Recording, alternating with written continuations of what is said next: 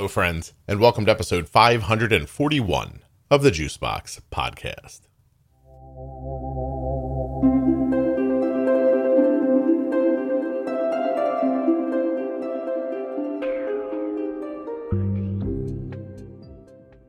For this episode, I would like to give credit where credit is due. Steven is a listener who sent me an email, and at the very end of it, it said, "Hey, I have a guest suggestion for you. You should have Dr. Salih Adi on." I did a little research and I found out that the good doctor is a pediatric endocrinologist who is also the co-founder of Tidepool and their chief medical advisor. So I was like, all right, this sounds like a good idea. But what happened next was nothing short of absolutely inspiring. This conversation is one of my favorites that I've ever had about the management of diabetes, and I hope you enjoy it. Please remember while you're listening that nothing you hear on the Juicebox Podcast should be considered advice, medical or otherwise. Always consult a physician before you make any changes to your healthcare plan or become bold with insulin. This conversation is going to break right down the middle almost. The first half, we're going to talk a lot about algorithms and the future of them with type 1 diabetes. And in the second half, we're going to talk about basal insulin and ideas around management. Just listen to the whole thing. It's a master's class.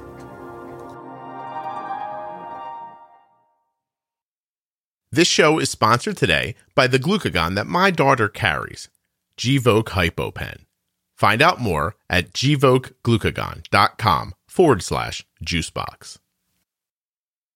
The episode is also sponsored by the Dexcom G6 continuous glucose monitor. You can get started or find out more at dexcom.com/juicebox. There are links to all the advertisers in the show notes of your podcast player or at juiceboxpodcast.com. My name is Salih Adi, and I am a pediatric endocrinologist. I spent most of my career taking care of children with diabetes until very recently, a couple of years ago, when I decided it was time for me to retire. And I left my position at UCSF, and I have been just hanging out, having fun, and volunteering to a number of organizations that I've always done before, mostly related to diabetes in children. And here I am. So I'm happy to be involved and continue to be in the community, this lovely, wonderful community to be part of. That's excellent. How long did you practice? I graduated from UCSF program back in 1997. So that's really when I finished training. First, I was mostly in the lab doing basic science research until about 2003. That's when I returned to San Francisco and refocused my career on clinical work with children with diabetes. And I left the basic science world. What made you switch? I had to make a decision. It's either basic science research or clinical work, and I couldn't do both at the same time. I loved my basic science research area. It was wonderful. It was a lot of fun.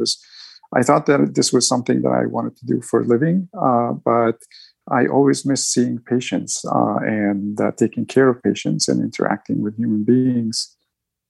And I realized after trying for a few years that it's really impossible to do both at the same time. You kind of have to choose either 120% research or 120% clinical. Otherwise, you can't really get it done doing 50% here, 50% there, or a combination. And I had to make a decision, and I gave up my lab and decided to be a clinician. Wow. Well, there's at least one person who's really glad that you did. And it's a person who wrote to me and said, you have to have Salih on the program just to talk about basal insulin. And I was like, really? Very specifically. It was such a specific email. So I said, and I went back and forth with the person. They said, I'm telling you, just have him on. And I said, okay, I'm going to believe you. Now, you're involved with Tidepool still. Is that right? Correct. Okay. I'm still on the board at Tidepool and the chief medical advisor. And I know just about everyone who works at Tidepool. And it's been a lovely and fun journey since we established Tidepool, 7 to 8 years ago. Mm-hmm. Well, you know what? Maybe I'll dig into it like this, maybe. Do you remember the moment when Tidepool said, we're going to try to bring an algorithm to market through the FDA? Yes, I remember that very vividly. It was a board meeting when we discussed it for the very first time, and everyone was so excited about the idea, such a novel idea, and it was very timely. The Loop project has been around as a DIY loop. People, download the software and put the hardware together and make it work. And it had been for such a long time so controversial. Is it a good thing? Is it a bad thing? It works, clearly works for the patients, but how do we make it official? How do we make it safe? And how do we get the stamp of approval from the authorities? I think at that time, it was highly controversial. And the FDA was sort of like, we really like this thing, but we can't allow it to just continue to go on like this. It's so non-official, and in the hands of people who don't know what they're doing, it can be not so safe. I don't want to say dangerous because it's probably okay.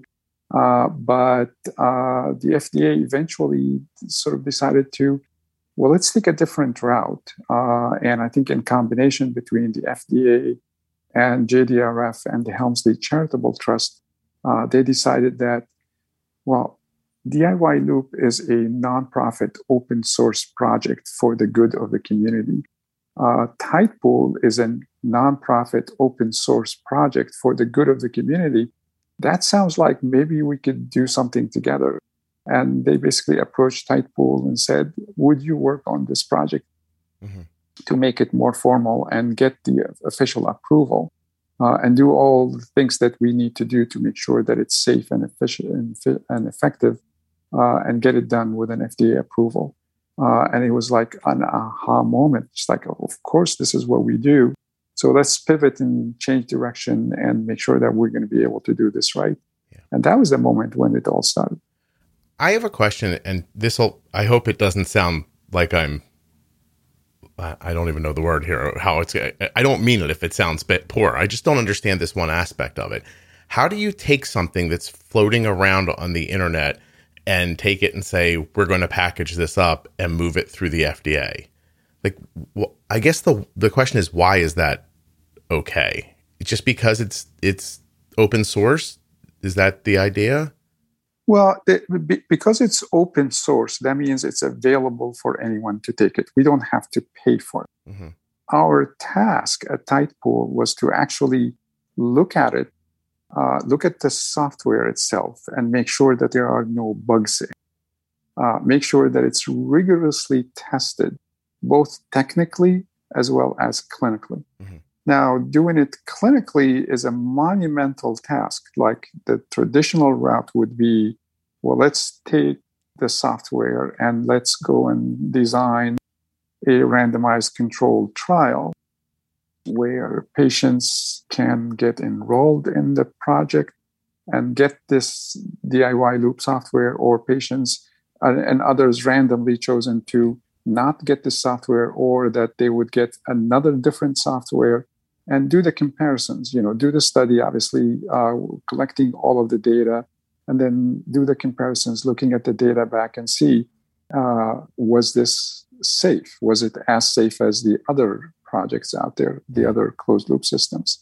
Was it as effective as other closed loop systems, or was it better, or was it worse?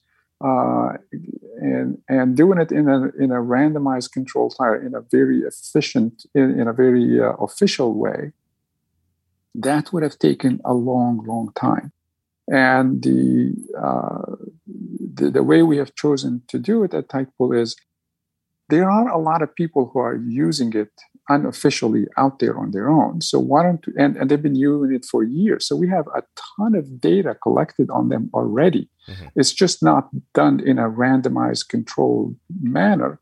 But there's a lot of data out there that has been generated for years in real people living their real life.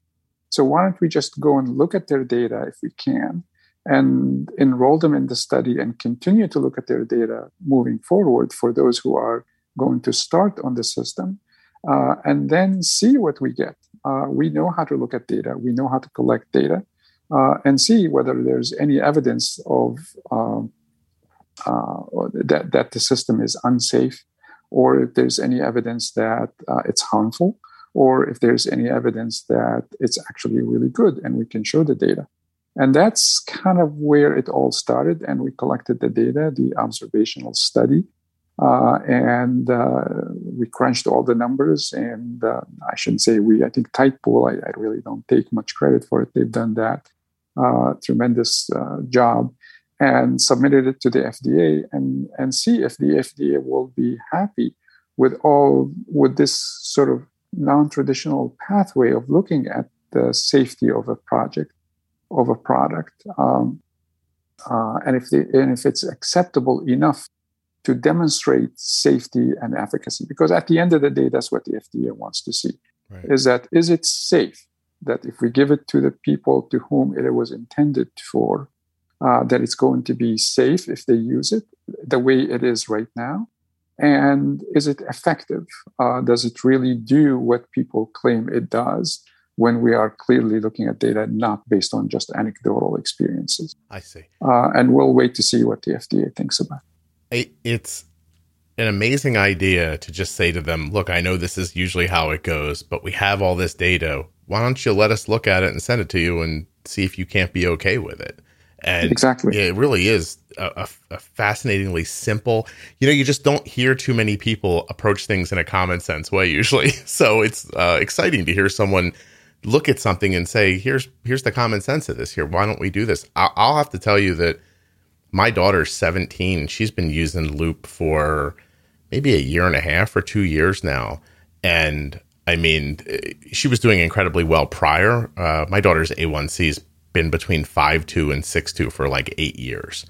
But the amount of sleep that we got back exactly with Loop just at all, and we're using an auto bolus branch. So it's really wonderful. I mean, it's I haven't seen all of them, obviously, and Omnipod 5's not out yet, but this is the best one I've seen so far, is this exact thing that we're using right now. Also, the idea that you kind of came to an agreement with Omnipod. I mean, the idea that one day Omnipod 5 can either run its algorithm or yours is brilliant as well, and offering choice to people. I just think there's a lot of open-mindedness going on that I like seeing. I like that term. I think the open-mindedness, which would be, if we were to coin an official term, would be interoperability, if you will. Mm-hmm. So that was something that Tidepool, and I give the credit to Howard and Brandon, the leaders in Tidepool, of adopting that concept from the very beginning, from the very early days. It's just like, we have to open up the space of diabetes and get rid of all these silos of every company using only their devices and their software. It has to be open so that people can have a choice. Which pump do they want to use? Which CGM do they want to use? Which software do they want to use? Yeah. And put a combinations together. You don't have to buy all of your kitchen equipment from a single manufacturer with a single brand. You like this oven, you like that refrigerator and that freezer, etc. You can put it together and it can work together. And this is the same concept. And I'll give the credit to the FDA, who really was saying, we love the idea as well, and we want to encourage that. So now it's become a very common thing to ask for, just like when you, as a manufacturer, when you create a product, how interoperable it is. And it's desirable to be very interoperable and open to other companies and other softwares to work with.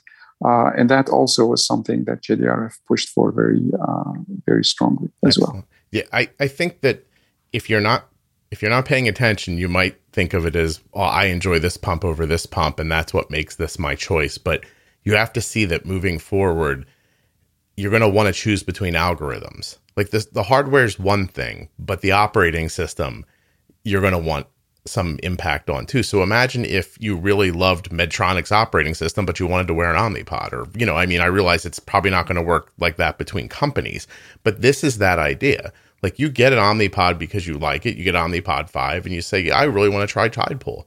And you can. Like, I mean, open-mindedness from the FDA, from Tide Pool, I think Omnipod too, being a privately held company, saying, yeah, well, let's do this. Like, there's a lot of exciting things in here. And I think people with diabetes are going to recognize in the next handful of years and beyond that the algorithms are going to be as valuable as anything else. Absolutely. Yeah. And the algorithm really is the biggest difference. I think that the mechanics of the hardware are more or less for the comfort and the and what's it's like, what I'm comfortable with, and it's a human factor of the hardware that attracts certain populations, certain people. But also the software, I think it's even more important, because software algorithms with all of these closed loop systems are different from each other. They are different enough that, in my opinion, my humble opinion, that a certain software algorithm isn't going to work for every patient with type 1 diabetes. It depends on how much insulin they take. It depends on how much beta cell function they have. It depends on how old they are. It depends on their lifestyle. It depends if they're I think that an algorithm that's going to work really well for a young adult who eats 3 times a day, very distinct meals, may or may not work for a teenager who eats 16 times a day and eat 5-gram snack here and 12-gram snack there and 128 grams, breakfast. It may or may not work, and the same thing, if it works for that teenager who has completely unscheduled bursts of activities and food and behavior, may also not be the best algorithm for a 2-year-old infant who has type 1 diabetes. Right. That's a whole different animal dealing with type 1 diabetes in a toddler versus an infant versus a young child versus an adolescent versus a young adult versus even an older person who's like 60, 70, 80-year-old with type 1 diabetes. Those are very different people, and we really have to approach them differently. And I think we have to keep that in mind, is that not all algorithms for closed-loop systems are going to work for every single person with diabetes. Some of them will work better for others. They may work fine and be safe, but I think they may be more effective for different populations of people with diabetes. I found that there's a learning curve to, I'm going to use the wrong word here because I don't mean it to sound like this, but you have to sort of manipulate what the algorithm wants to do sometimes. And, sure. And you can make it fit you if you understand the bigger picture. Sure. You definitely have to, and for my daughter, you definitely have to pre-bolus food. If you miss on the bolus, you can't lay back and just say, oh, the algorithm will fix this, because maybe 6 hours later, your blood sugar will come back down again. You have to be willing to go back at it and then recognize when to let the algorithm start taking basal away again. Like there's little tricks to do. I think that's where people have to learn on their own how to do it. But I'm saying that away from food and away from an active bolus, there's nothing better than an algorithm. Like the stability at a low number is astonishing. The ability to stop a really frightening low. I don't know that my daughter's blood sugar has gone under 50 in 2 years. Like awesome. we've had times where you're like, oh, this happened, but you think back to prior to the algorithm, a 50 would have turned into a 30 in a situation like that. And then you go back and look at the data and see that for the past 90 minutes, this thing has been trying to stop this low. And I for people who have not lived long with diabetes, you might not know it. For people who weren't born 20 years ago, you might not know it. But everybody needs to understand that, in my opinion, this is the way to go. But settings are still king, no matter what. Like if your settings aren't right, you might as well be doing it blindfolded with an old rusty needle. Like you have to have your settings right. Yeah, couldn't agree with you more. Yeah. And I would add a couple of things. One is, Scott, I think, I completely agree with what you said, is that you need to understand how the algorithm works. And not to the details of the software engineer kind of level, understanding, but at least know what it's trying to do. The more you know, the more you understand how the software is, how the algorithm is thinking, the more effective you can make it by manipulating certain things. Not necessarily manipulating the code again. That's, let's not go there. But it's more like, thinking along the same lines that the algorithm is thinking. Yeah. Just like when you're dealing with a child, you kind of have just to think the same way that child is thinking, and you can have a really good relationship if you do that. Mm-hmm. And the same thing for a software algorithm. You can make it work much better if you know how it works and know which buttons you need to turn left to right to make things better. Yeah. But also understanding that your manipulations can make an algorithm work much better, but it can also interfere with its function to be 100% effective. Yes. So you really need to know what are you doing to make it better, and what are you doing that can potentially make it worse. Mm-hmm. Yeah. And that effectiveness of not getting down to 50 for the last 2 years, if you don't know what you're doing, you might actually prevent it from being that effective. Yeah, no, it's 100% true. As easily as you can assist it, you can fight against it. And when you start fighting against it, it's making decisions based off of things you've told it, and then you're changing the game, but it's still doing what you told it. Like you can't just randomly throw in a couple of units of insulin and not somehow explain to the algorithm that this is because of I mismatched my carbs. It's one of the things that makes Loop, I think, really great. It's the little stuff, like being able to go back to a bolus from 90 minutes ago and say, you know what, I told that thing it was 45, but it turns out this is 52 carbs. Like that kind of stuff is huge. We have go ahead. It's brilliant. Yeah. We have a series of episodes in the podcast called Fox in the Loop House that I think you might really enjoy, where we talk about how to be Dr. Frankenstein a little bit with the algorithm. I am, I have to say, I'm super excited to see Omnipod 5. I know it's going to work differently than Loop, but I do want to understand it, and I want to try to get to the point where I'm a good tactician with that as well. But can I ask you a question before we move forward a little bit and talk about stuff?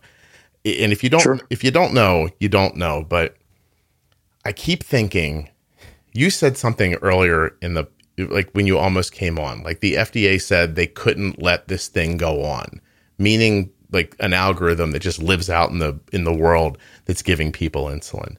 Do you think they're going to come after the DIY loop at some point and try to scuttle it somehow? I think that, I think that if they wanted to do that, they would have done that years ago. And the fact that they're working together with JDRF and Helmsley and Tidepool and the community to make it safe is like, they don't want to go after anybody. They want this to actually work and be safe so that everyone can have it. That's good to hear. Not just the elite software engineers and mathematicians who want to, grab this and put things together. They want everyone to benefit from it. Otherwise, we wouldn't be doing it either. Right. It's an interesting topic because I know a lot of people use it, when you consider that it's just something that exists out in the ether. But, when you hold that up against how many people are using insulin, really statistically, no one's using Loop. Compared to how many people need insulin. So if you can get it into hands that way, I mean, I know very little about type 2 diabetes, but it seems to me if you're insulin dependent type 2, an algorithm would be genius for you. And yes, but I have to say, Scott, it's not a bad thing that Loop is not so widely used currently as it is in its current form, because I do think that it's not for everyone. Like you hinted at, it's just like you really need to know what you're doing. Yeah. You need to put the pieces together. You need to do it right. And then you need to have an understanding of how the algorithm works, because you do need to make sure that you're not interfering with it. You're not going to interfere with its performance, because you can. Because by design, Loop was designed to allow for a lot of things that the user can manipulate. And for a good reason. It was a clever design, but there's so many things you can manipulate that if you don't know what you're doing, you're actually going to make it not effective and even unsafe if you go far enough. So I think it's a good thing, and that's what I'm excited about. Is Tidepool is trying to make sure that there are some guardrails in there that are put together so that you don't end up manipulating stuff that you shouldn't be manipulating. No, I agree. I think that if you could take a macro view of this, the idea that this happened and that there were this kind of small band of people who were so fervently, developing the algorithm and at the same time supporting people, and they even put up barriers for people to get to it. I mean, it's not easy to figure out how to do this. And so it's sort of that, it sounds crazy, but I do the same thing with the podcast. Like, I don't make it easy to be a guest on the podcast. And because of that, if you're there when I turn on the machine, when you say you're going to be there, I know you really wanted to be on the podcast. And that, believe it or not, weeds out a lot of nudniks. So, because there are people who flake and bail and I can't wait 3 months to be on or something like that. And I think the same thing about Loop. You have to make it a little hard. You can't just hand it out like candy, because like you said, you could really not know what you're doing. But these people then helped other people. They saw people, brought them into the fold, explained it to them, kind of created a little user base of it, and it expanded slowly.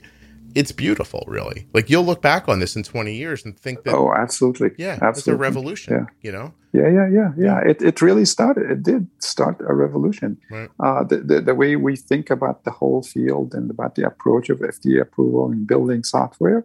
And I think it also drove, pushed the world of diabetes into this interoperability concept even further. Because it's a product that stands on its own. It's just an algorithm. Loop doesn't make a pump, doesn't make a CGM. It's just a software. So we don't have to build a pump. We don't have to build our own CGM. It's a software that should be able to be used by anybody who uses either pump or either CGM. Is Tidepool involved in development, or are they quite simply just taking this specific algorithm and trying to move it through the process? Or do you think you guys will at some point say, well, let's get some developers in here and we'll get an auto bolus like version of this and things like that? No, I think absolutely right.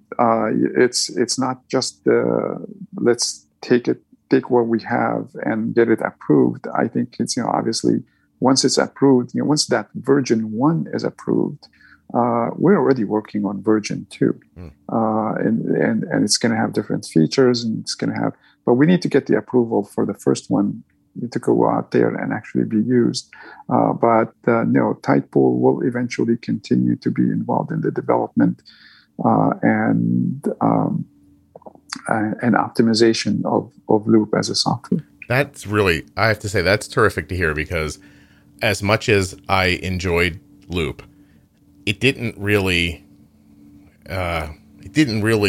live up to its promise for us until the auto bolus branch came, and that was a step up.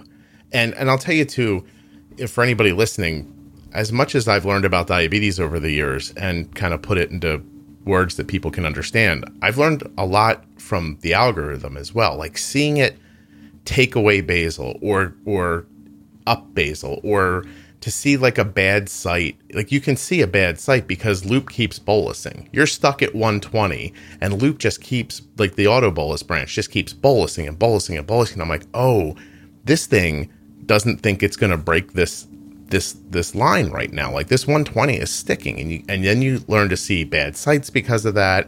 You learn how you could have attacked these things differently without the algorithm. I've learned more about using insulin from Loop in the last 2 years, maybe than I have from using insulin in the 10 years Yeah, prior, yeah, yeah. Because it's forcing you to think. It's not just take an injection or take a bolus and go away.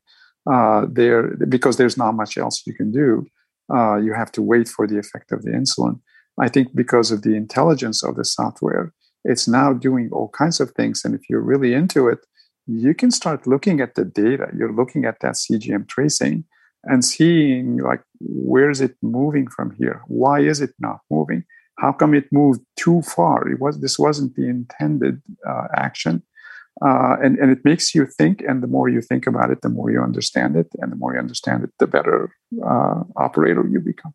It almost becomes second nature at some point. It takes a while. And it takes a while. It takes a while. And there are people who can learn something to themselves, and they can really make it work so well if they're doing it themselves, but they can't teach it to somebody else. Just like, I don't know how I'm doing this.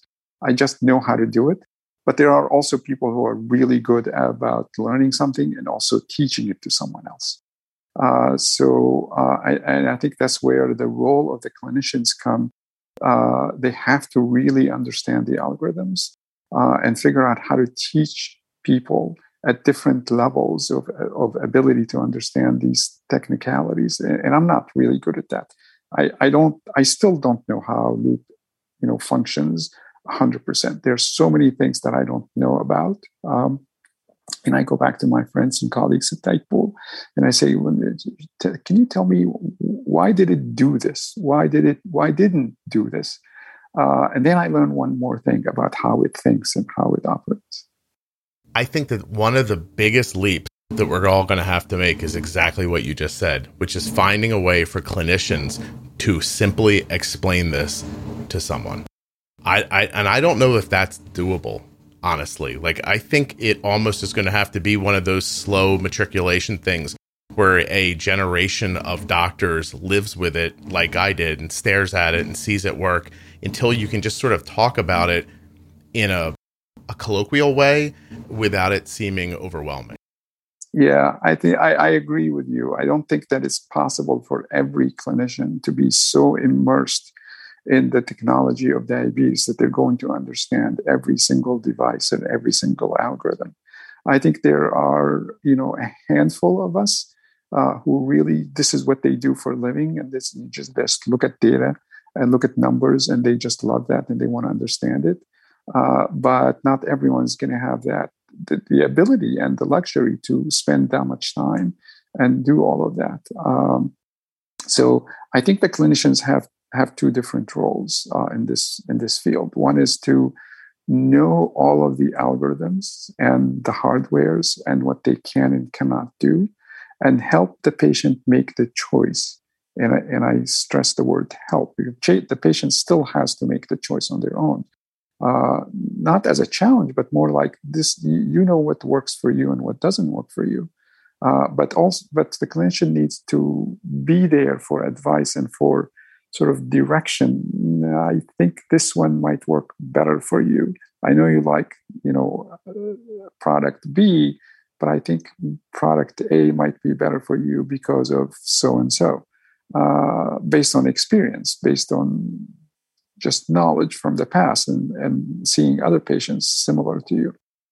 So that's one. And then the other is continuing the education. Start it with simple and then come back, look at the data and say, okay, how can we make this even better? I really think that closed loop systems should not be accepted to achieve time in range of 70% only. I think they can do a lot more than 75 and 76%. If we learn how to operate them right, if we learn how to manipulate them right, and if we, obviously, I'm talking like if you bolus for everything you eat, of course, I mean, that's like the essential thing. If you don't do that, then forget it. It's just not going to achieve 80, 90% in time in range. So besides doing that, I think that there's a lot to be done gradually for teaching patients and families on how to use the systems to make it work effectively, more effectively. But I also go back to one thing you said earlier, which I think I totally agree with and believe in, which is the settings. The settings are absolutely key to making any system work effectively. If you don't have your settings right, I mean, different systems work differently, obviously. And some will take whatever settings you have and manipulate it and increase it and decrease it. And some will just ignore completely what your settings are and just think on their own. But I think at least for the systems that are based on settings that we put into the pump, then I think that the settings need to be optimized as much as possible. If you don't have settings correct, then the system is just fighting too much and not being super effective. So I think that leads us pretty well into the next part of our conversation. I'm very pleased to bring this podcast to people because I think it does the thing. Part of what it does is it does the job that manufacturers are not allowed to do because the FDA doesn't allow them to do it. I say this here so that people understand it. A pump company is not allowed to tell you how to bolus for food. Like they're quite literally not allowed to. They can tell you that this is the pump. This is how the pump works, functionally. This is what an extended bolus is, but I can't tell you when to use an extended bolus beyond the example of if you have pizza. They're not allowed to talk about how to use insulin. And that's a lot they're not clinicians. Right. That's the clinician's job. 100%. And so a lot of people get frustrated because they get on a pump and they think, oh, the thing doesn't work, but they don't know how to use insulin. So at the basis of how I talk about insulin, whether you're using an algorithm or you're not, in my mind, in this order, it is get your basal correct, learn how to pre-bolus, understand the different impacts of different foods, and then stay flexible. To me, those are the 4 steps to stability and making decent boluses. How do you think about that?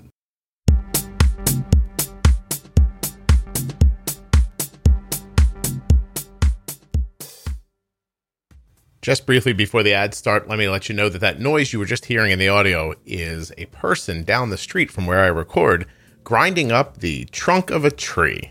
And that does not last for very long during the episode, but I am sorry about it. It was far from here and sounded like it was happening right next to the microphone.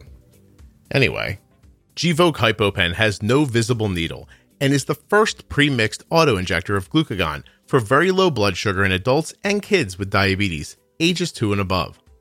Not only is Gvoke HypoPen simple to administer, but it's simple to learn more about. All you have to do is go to gvokeglucagon.com/juicebox. Gvoke shouldn't be used in patients with insulinoma or pheochromocytoma. Visit gvokeglucagon.com/risk. So far, there's been a lot of talk in this episode about algorithms, right? An algorithm is a program that will live in the case of the Omnipod 5, it'll live right in the circuit board of your pod. In the case of Tide Pool, when it comes out, it'll live on your cell phone. If you're using a tandem pump, I think it lives right on the pump. I'm not 100% certain, but no matter which one of those you're using, unless it's Medtronic, the one thing that all 3 of them are going to have in common is that they're getting their data so they can make those decisions that they're going to make from the Dexcom CGM. So maybe now is the perfect time for you to find out about the Dexcom G6 continuous glucose monitor. The Dexcom is a device that you wear, and it reports your blood sugar back to you in real time. Now, for Dexcom users, that could mean on the receiver that they'll give you, or right back to your Android or iPhone if that's what you want to do. Users of the Dexcom can have followers, up to 10 actually. People just like me or your mom or dad or brother or sister or school nurse, people you trust, who can watch your blood sugar in real time on their phone if you like. Or you don't have to share it with anybody. It's up to you, but the option is there. Now, what is the Dexcom going to show you? It's going to show you the speed and direction of your blood sugar. It's also going to show you what your blood sugar is. You understand what I'm saying? The number, say your blood sugar is 124. The speed, is it moving at all up or down? And if so, how quickly? 2 points per minute, 3, 4, more? It'll tell you that too with directional arrows. So now the arrow is going to point in a direction, if your blood sugar is dropping, let's say, and tell you how fast it's dropping. So is my 124 dropping at 4 points per minute, 2, 1, etc., etc.? This information is super valuable, extremely, extremely helpful, and at the core of not only how I make decisions about my daughter, but it's also the way that these algorithms are going to know what to do with your insulin. So just like seeing Arden's blood sugar tells me, I think we need a temp basal increase here, or we should bolus a little bit, or maybe take away some insulin, whatever it tells us, whatever algorithm you choose is going to also get that information. Please trust me. If you can afford this stuff, if you have insurance coverage, look into it. Dexcom.com/juicebox. The future's here already. Go find it. Links to the Gvoke HypoPen, Dexcom, and all the sponsors are available at juiceboxpodcast.com, or they're right there in the show notes of your podcast player.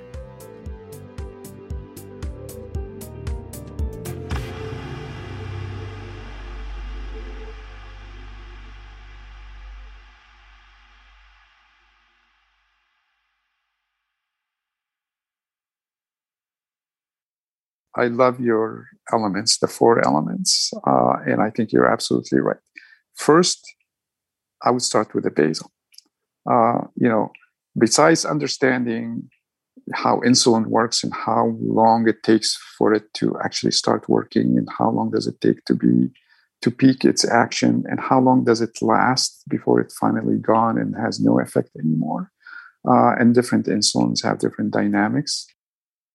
And understanding how food affects the blood sugar and how the dynamics of digestion and absorption in different foods are slower and faster than others, and they're different in each person, and they're different in the same person. If you eat something in the morning versus you eat it in the evening, the dynamics of absorption are completely different. So learning all of that, all of those individual parameters about that particular patient.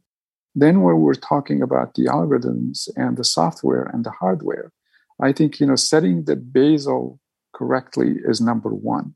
And then figuring out what the right ratios are, the insulin to carb ratio and the correction ratio, and the insulin duration time, and factoring all of that into the thought process, not just the mechanics, but also the thought process.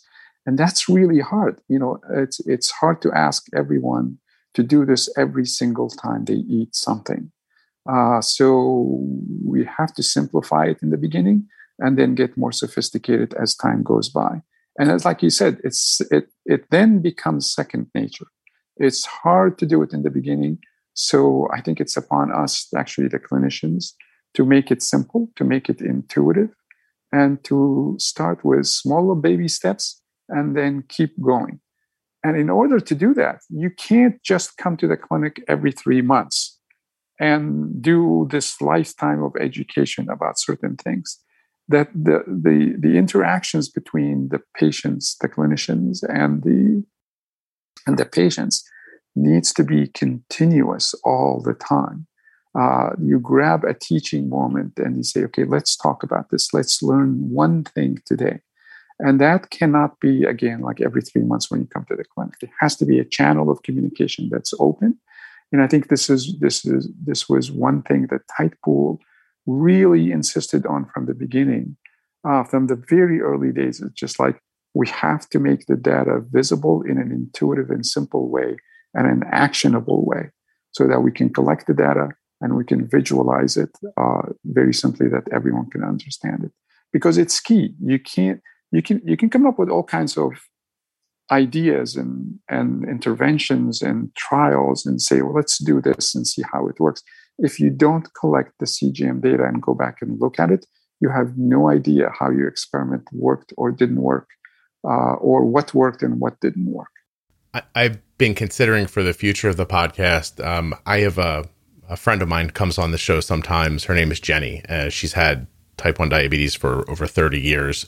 She works at Integrated Diabetes. So she spends her day talking people virtually through their blood sugars. And she's just really terrific. And one of my ideas for the future is to do a series for clinicians about how to talk to people about their stuff. And that's cool. Yeah, I think that one of the ideas I've had in the past that I don't know why hospitals don't do, instead of seeing people 15 and 20 minutes at a time, can't you do it in a large group setting where you can put together a few hours? So, see 20, 30, 40 people at a time and give them larger instruction, which will, by bringing them all together, gives you more time to talk to them. Like, I think that's... certain things can be done in a group, and certain things can only be done with a one-on-one person. Sure. So I agree with you that we can be a lot more efficient if we know what to teach as a group, and the idea of doing classes. But now with the technology that everything can be done remotely via Zoom and other platforms, then I think we need to take advantage of that. Yeah. And we're not actually doing that very well. Would it surprise you to know that literally every day I get between 6 and 15 messages from people who are experiencing stability and A1Cs in the 5s or 6s, who just previously 3, 4, 5 months earlier were on a roller coaster and had no idea what they're doing just from listening to a podcast? Yes, that would surprise me, but pleasantly surprised to hear that within a few months you can actually get that kinds of comfort and stability and feel good about it. It can be, as you well know, I don't have to tell you this, but it can be extremely frustrating when you're trying to do something and it just doesn't work. And I really think that for a lot of my own personal experience, that I have seen a lot of people get really frustrated simply because they've tried everything. And the reason that their experiments are not working is because their settings are not correct to begin with. Yep. If you don't have your insulin to carb ratio, if you don't have your ISF, if you don't have your basal rate settings correctly, you can go crazy doing all kinds of things, and it just doesn't make sense. Right. Yeah, you can work as hard as you want to dig a hole, but if you're using a screwdriver, it's not going to go well. And this is what happens over and over. So how do you talk to people about setting their basal insulin? Because the way I talk about it is so incredibly simplified that I wonder how you would talk about it. Basal rate is one of my favorite topics to talk about because I believe that the basal rate is the key to achieving good results. And it's the most important parameter to look at, because if you don't get anything else right, you can get the nighttime when there's no food and no activity, which is the product of nothing else but basal rate. There's nothing else going on at night. And if you can figure that out correctly, you get yourself 8 to 10 hours of straight line of CGM that is going from left to right, and maybe changing a little bit or fluctuating, but it's still staying within the target range of 70 to 180 or even 70 to 140. So it's worth starting there. And if you get that right, if you get the basal rate right at night, then I think it actually gets you in a very good spot during the day. You don't have to do basal testing during the day. You don't have to go for a whole day without carbs to figure out what your basal rate is. I truly believe that if you get the basal rate correct at night, it gives you a pretty darn good idea what the basal rate should be during the day. That's number one. And number two is figuring out the basal rate pattern. There is a pattern of basal insulin requirement throughout the day, but particularly at night. And that pattern is not just a flat one single basal rate all night long. At least the kids that I've dealt with all my career is like, when the child with type 1 diabetes requires 0.4 units of insulin, it's not going to work if you do 0.4 units of insulin the whole night. There's definitely a tremendous variability. And it could be 0.4 in 1 hour, and it could be 0.6 or 7 in 1 hour, and then come back 2 hours later, and it has dropped down to 0.2 or 0.3 units an hour. Yeah. And knowing that pattern and following that pattern can really put you in a good spot. And then you can achieve a very good flat line of CGM during the night. And it can be extremely satisfying. Not only that you had a very good night, but also that when you get up in the morning, you're starting in a good spot to begin with.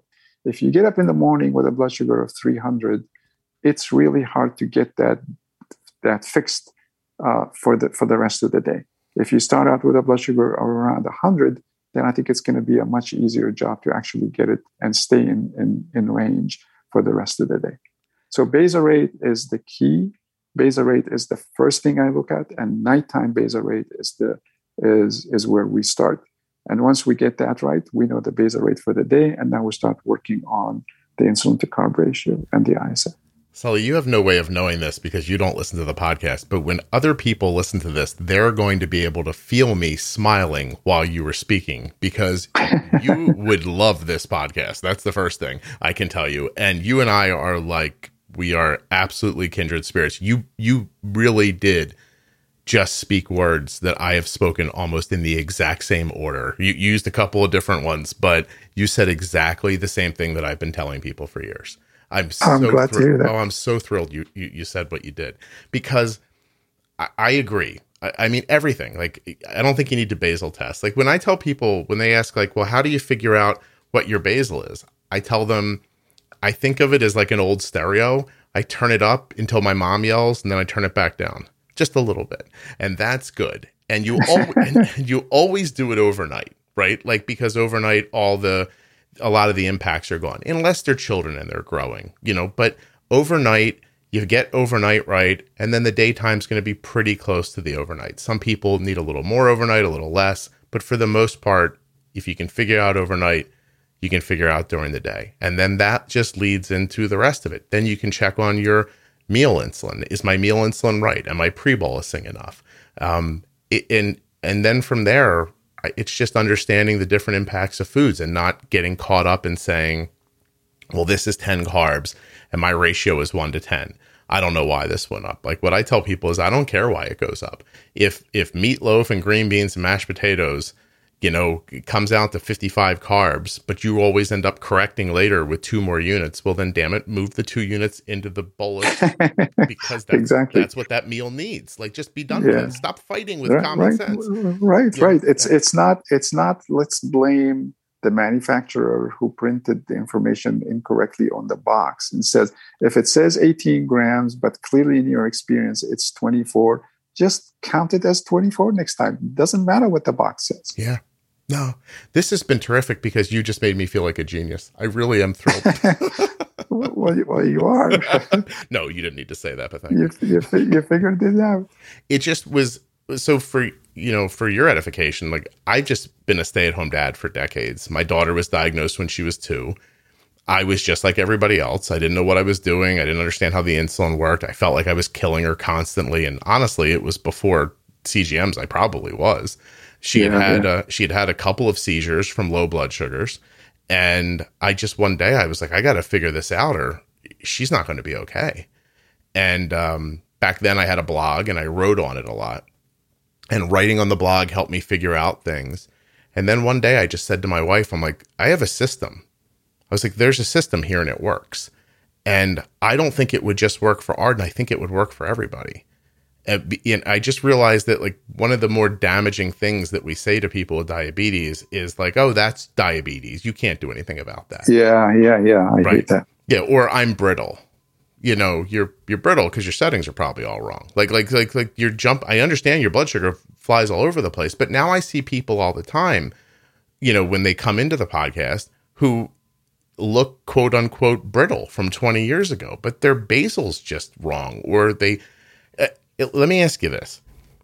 How often do you find that people mistakenly treat lows by taking away basal instead of increasing basal so that they can make better meal boluses? Does that? Oh, it happens. It used to happen more often than it does now. And it all comes back to misunderstanding the dynamics of insulin. Cutting off your basal is not going to treat your low. you're going to be low for the next hour or so. You need to do something else.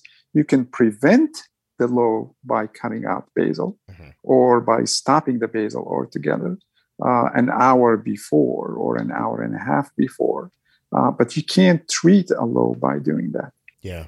Let me dig deeper and tell you what I've seen from talking to people. So just let's be accepting of an idea that there's a person in front of you who needs a unit of insulin per hour as basal, but for some reason they're using 0.7. And then they end up having to make super aggressive boluses at meals. They don't pre-bolus usually. They fly up, then they crash down. And then they go back to their doctor and say, look what's happening. And the doctor says, oh, you're having a lot of lows. We should take away your basal insulin. Now their 0.7 ends up 0.5. And all that does is make them be even more aggressive at meals next time, creating more lows. Do you see that? Have you ever seen that? Oh, more often than I would like to. And I think that even a lot of people also on their own start adjusting their basal incorrectly. I encourage people to look at their data and make small changes. But the first thing that they always think about is it's the basal rate that needs to be changed. And sometimes because I think it's really hard to figure out whether the insulin to carb ratio is working or not working. I think it's harder to look at it. I don't think it's really hard. I think it's just harder to assess it versus it's the basal that's too much or it's the basal that's too little and let's increase that. And all of a sudden there's this imbalance between the basal and the boluses. And I think that's also an important thing is to understand for each age group, what should the basal percent be compared to the total daily dose of insulin? And that can be an extremely helpful guidance towards where should I be looking first. There's a big discrepancy. I know that, for example, a 14-year-old with type 1 diabetes should have about 40 to 45% basal rate. And all of a sudden, I see someone who is 14-year-old and only getting like 65% in basal. Well, clear and 35% in boluses, and the carb ratio is only 1 unit for 20 grams. Then clearly there's an imbalance there, and I can straight go to that basal rate and say that's too high. 65% basal for a 14-year-old or for anyone any age. That's just too much. I think we need to cut back your basal and let's either wait and see what happens to your blood sugars, or we can blindly increase your insulin to carb ratio because it's clearly too low. And I think we need to rebalance things a little bit. So it's a very helpful first look to say, where are we in the ballpark of basal rate? Is it the right percent? Is it something that we need to just generally increase or decrease? Or is it more like it's in the right ballpark? I just need to fine tune it a little bit. I sometimes believe that that's a holdover from old MDI clinicians who just pushed up basal to mask other problems. Yes. I agree. Oh, what was I just going to say to you? Basal. I have this theory. This is anecdotal completely, but I do end up talking to a lot of people. I think a good place to start with children who are prepubescent, like, nobody's into, any of their real growth yet. 0.1 per hour per 10 pounds. That's where I start in my head. It's not always for basal. For basal. So if you're 50 pounds, you're around 0.5. If you're 40 pounds, you're around 0.4. It's a starting point. It's not always 100% correct. But I find myself frequently put in a position where I'm talking to a person privately who I don't really know, and I don't know how to, they're lost. Try to imagine, Sully, you're a parent of a child, or you're a grown up with diabetes, and you're reaching out to a person on the internet for help. Like, imagine how lost you are in that moment, because that's not a good idea. And so then I get a message from somebody and I say, well, look, let's just get your basal straight first. Then I think everything else will start making sense. Well, where do I start? And then you look and they have 7,000 basal rates, all because they've been chasing ghosts for weeks, trying to, move things around. And I'm like, let's just start here. And I usually say, if it's a 50-pound kid and I see, for instance, they're at 0.25, they're at 0.35, but they're always in 200s. I'm always like, well, I would maybe move that to 0.4, let it sit for a number of hours, see what happens, and then we can move it from there. That's just a jumping in point for me. But I never thought of it that way, but it may be perfectly reasonable to that. I'll have to do the math. And if I were to approach it from the way I think about it, I would say, a pre-pubescent child, let's say an 8-year-old, for example, or a 7-year-old, would require a total daily insulin of somewhere around 0.5 unit per hour for everything, total daily units. So a 7-year-old, let's say if it's a... So 12. I'm sorry, what did I say? 0.5 unit per kilo per day. Sorry, I misspoke. 0.5 unit per kilo per day. So how many kilogram is that child? Let's just say if it's a 20 kilo, that means the total daily insulin should be about 10 units. 10 units for that child who's a 7 or 8-year-old. About 40% of that or less, 35 to 40% of that should be basal rate. So that's about 3.5 to 4 units a day of basal rate. Does this jive with your calculation? You don't have to do the math. No, it's pretty close. And like I said, it's not a perfect thing. It's not like you just say to somebody, what's your kid weigh? This is it. It's a starting point. It's an idea. Exactly. And that's what they lack. That's what I've learned when you're speaking to people is what they lack is they're like, I don't know, up, down, left, right. I've got 7 basal programs. My doctor keeps, every time I say, look, he's, no one says my kid's blood sugar's high at 11 o'clock every night. No doctor says, do you eat a high fat meal in the evenings? Like no one ever says that. They say, oh, we'll turn your basal up an hour before it goes up usually. Right. And the other thing I see a lot is, if you get up in the morning, your blood sugar is 200. And then immediately jump to us like, well, your basal rate is not enough. We need to increase your basal at night. And I think that happens a lot. And sometimes it's correct, but oftentimes it's not. Because what was your blood sugar at bedtime? And what was it at 2 in the morning? If you went to bed at 200, at 2 in the morning it was 200. And when you woke up in the morning at 200, that means your basal rate is actually pretty darn good. It kept your blood sugar exactly where it was in the beginning. And for the whole night, you're at 200. It's a flat line, 200. That means your basal rate is perfect. You don't need to increase your basal. What you need to do is to increase your insulin to carb ratio for dinner, or increase your basal before midnight. So that way you actually hit the bed and hit the night with a good blood sugar, and it stays that way, and you wake up at 100. Yes. That's so the way I think about insulin, when I tell people, I say, look, insulin you use now is for later.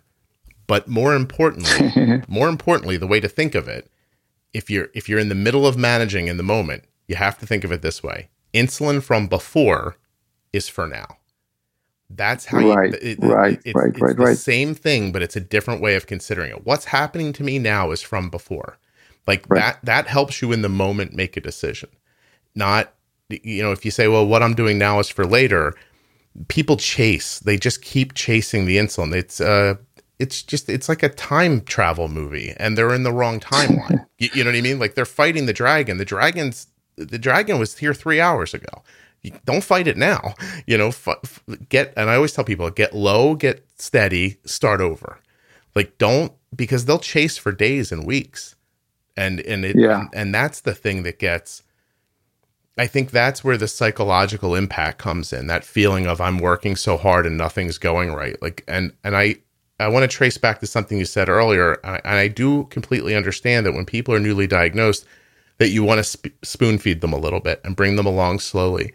But I think the one sentence that never gets spoken to people that they need is, this is what we're doing now, but this is going to keep changing, because they get stuck, especially when a honeymoon ends. I don't understand what's happening. Well, there's not enough insulin here. It has to be. This has always worked. And then I think, has no one told you that this was going to increase? Or how is it you didn't think that you gained 10 pounds and now you need more insulin? Or, little things that just, you get so micro and you're so close to it.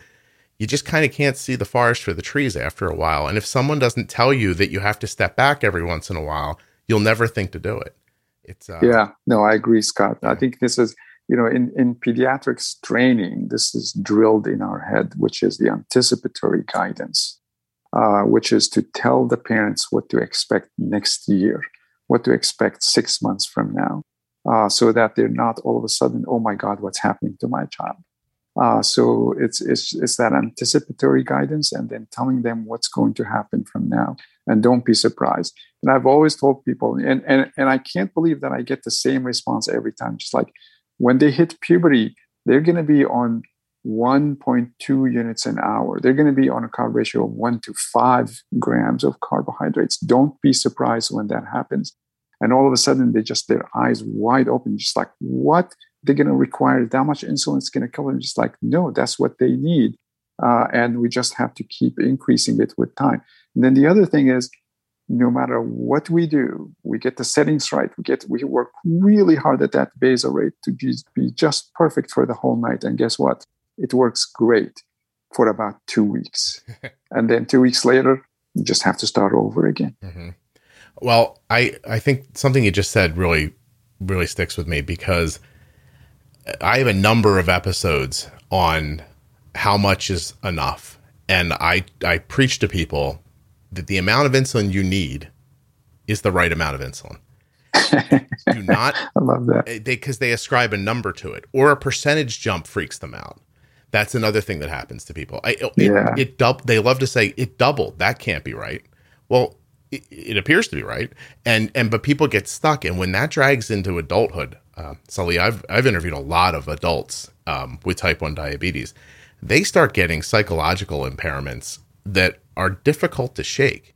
And one of them is the shame about how much insulin they use. Yeah, that's fascinating, isn't it? Mm-hmm. Yeah, no. So I've done my best to make sure people understand, that you just need what you need. Listen, my daughter's 17. She weighs maybe 130 pounds. She is as fit and healthy as, a person could be. And her ratios, her carb ratio is like 1 to 4.5. Wow. And that's just how we have that's what works for her. Now, could I dump a bunch of basal on her and just make sure she eats, 3 times a day and has a snack before she goes to bed? I could, but my daughter also got up this morning, went to high school, has not eaten yet. It's 1:30 here. I just got a text from her. When are you done? I want to have lunch. Okay. So that, okay. And I'm going back on her CGM.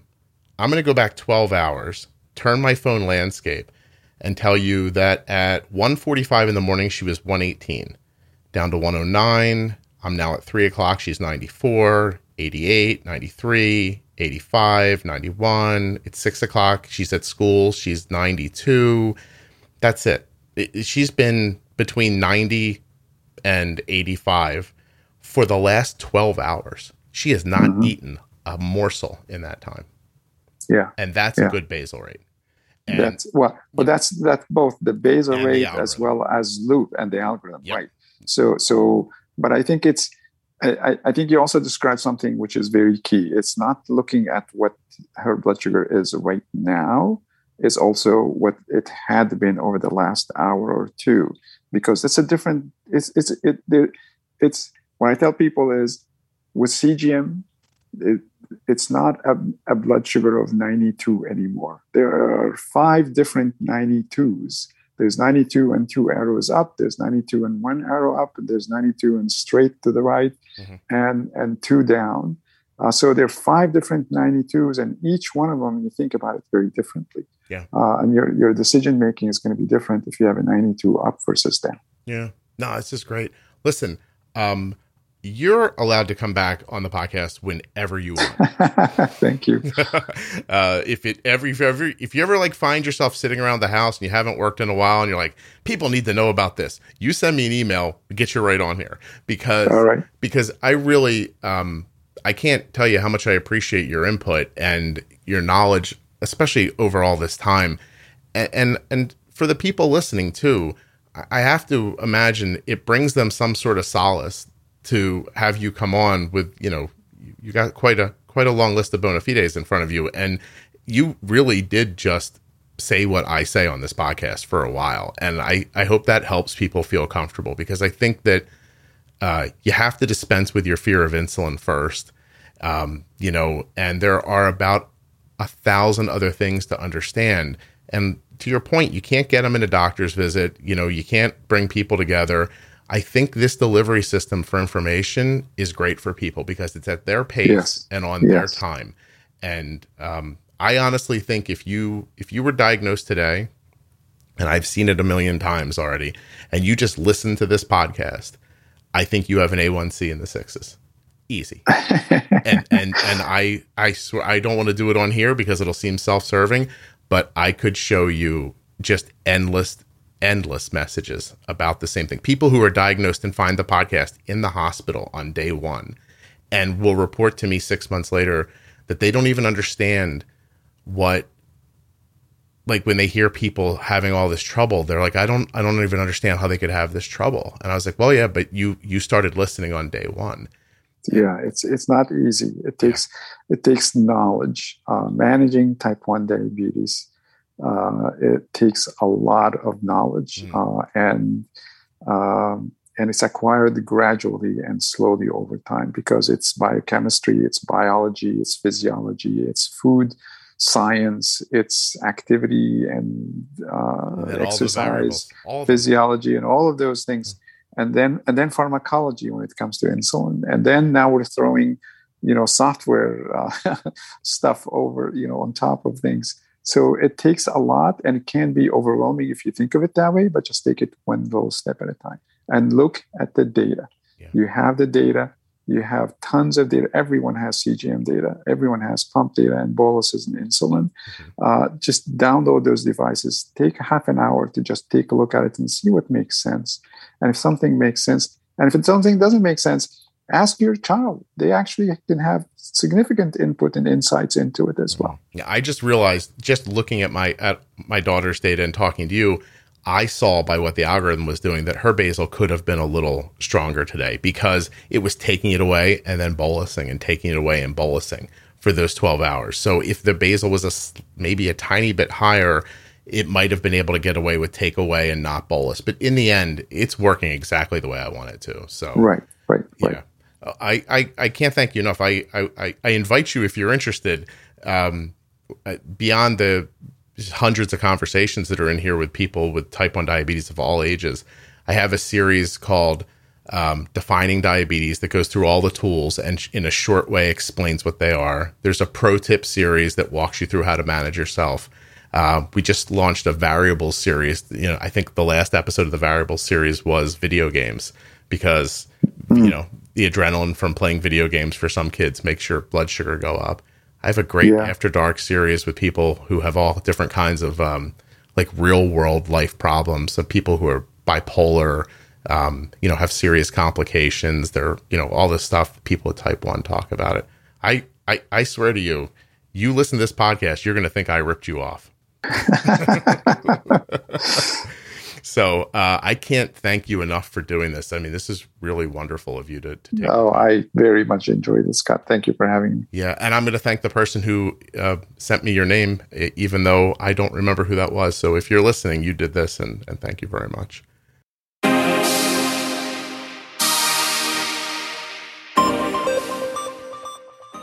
A huge thank you to one of today's sponsors, Gvoke Glucagon. Find out more about Gvoke HypoPen at gvokeglucagon.com/juicebox. You spell that GVOKEGLUCAGON.com/juicebox. I'd also like to thank Dr. Adi for coming on the show. And I mean it, sir. If you're listening, come back whenever you like. This was fantastic. Lastly, thank you, Dexcom, for being a generous sponsor of the Juicebox podcast. If you want to learn more about the Dexcom G6 continuous glucose monitor, that's at dexcom.com/juicebox.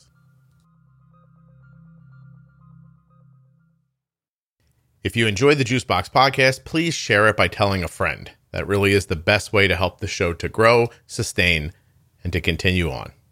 Just tell someone. Listen to the Juicebox podcast. Show them how to open up a podcast app if you have to. Show them where the subscribe button is. That kind of stuff is a huge help.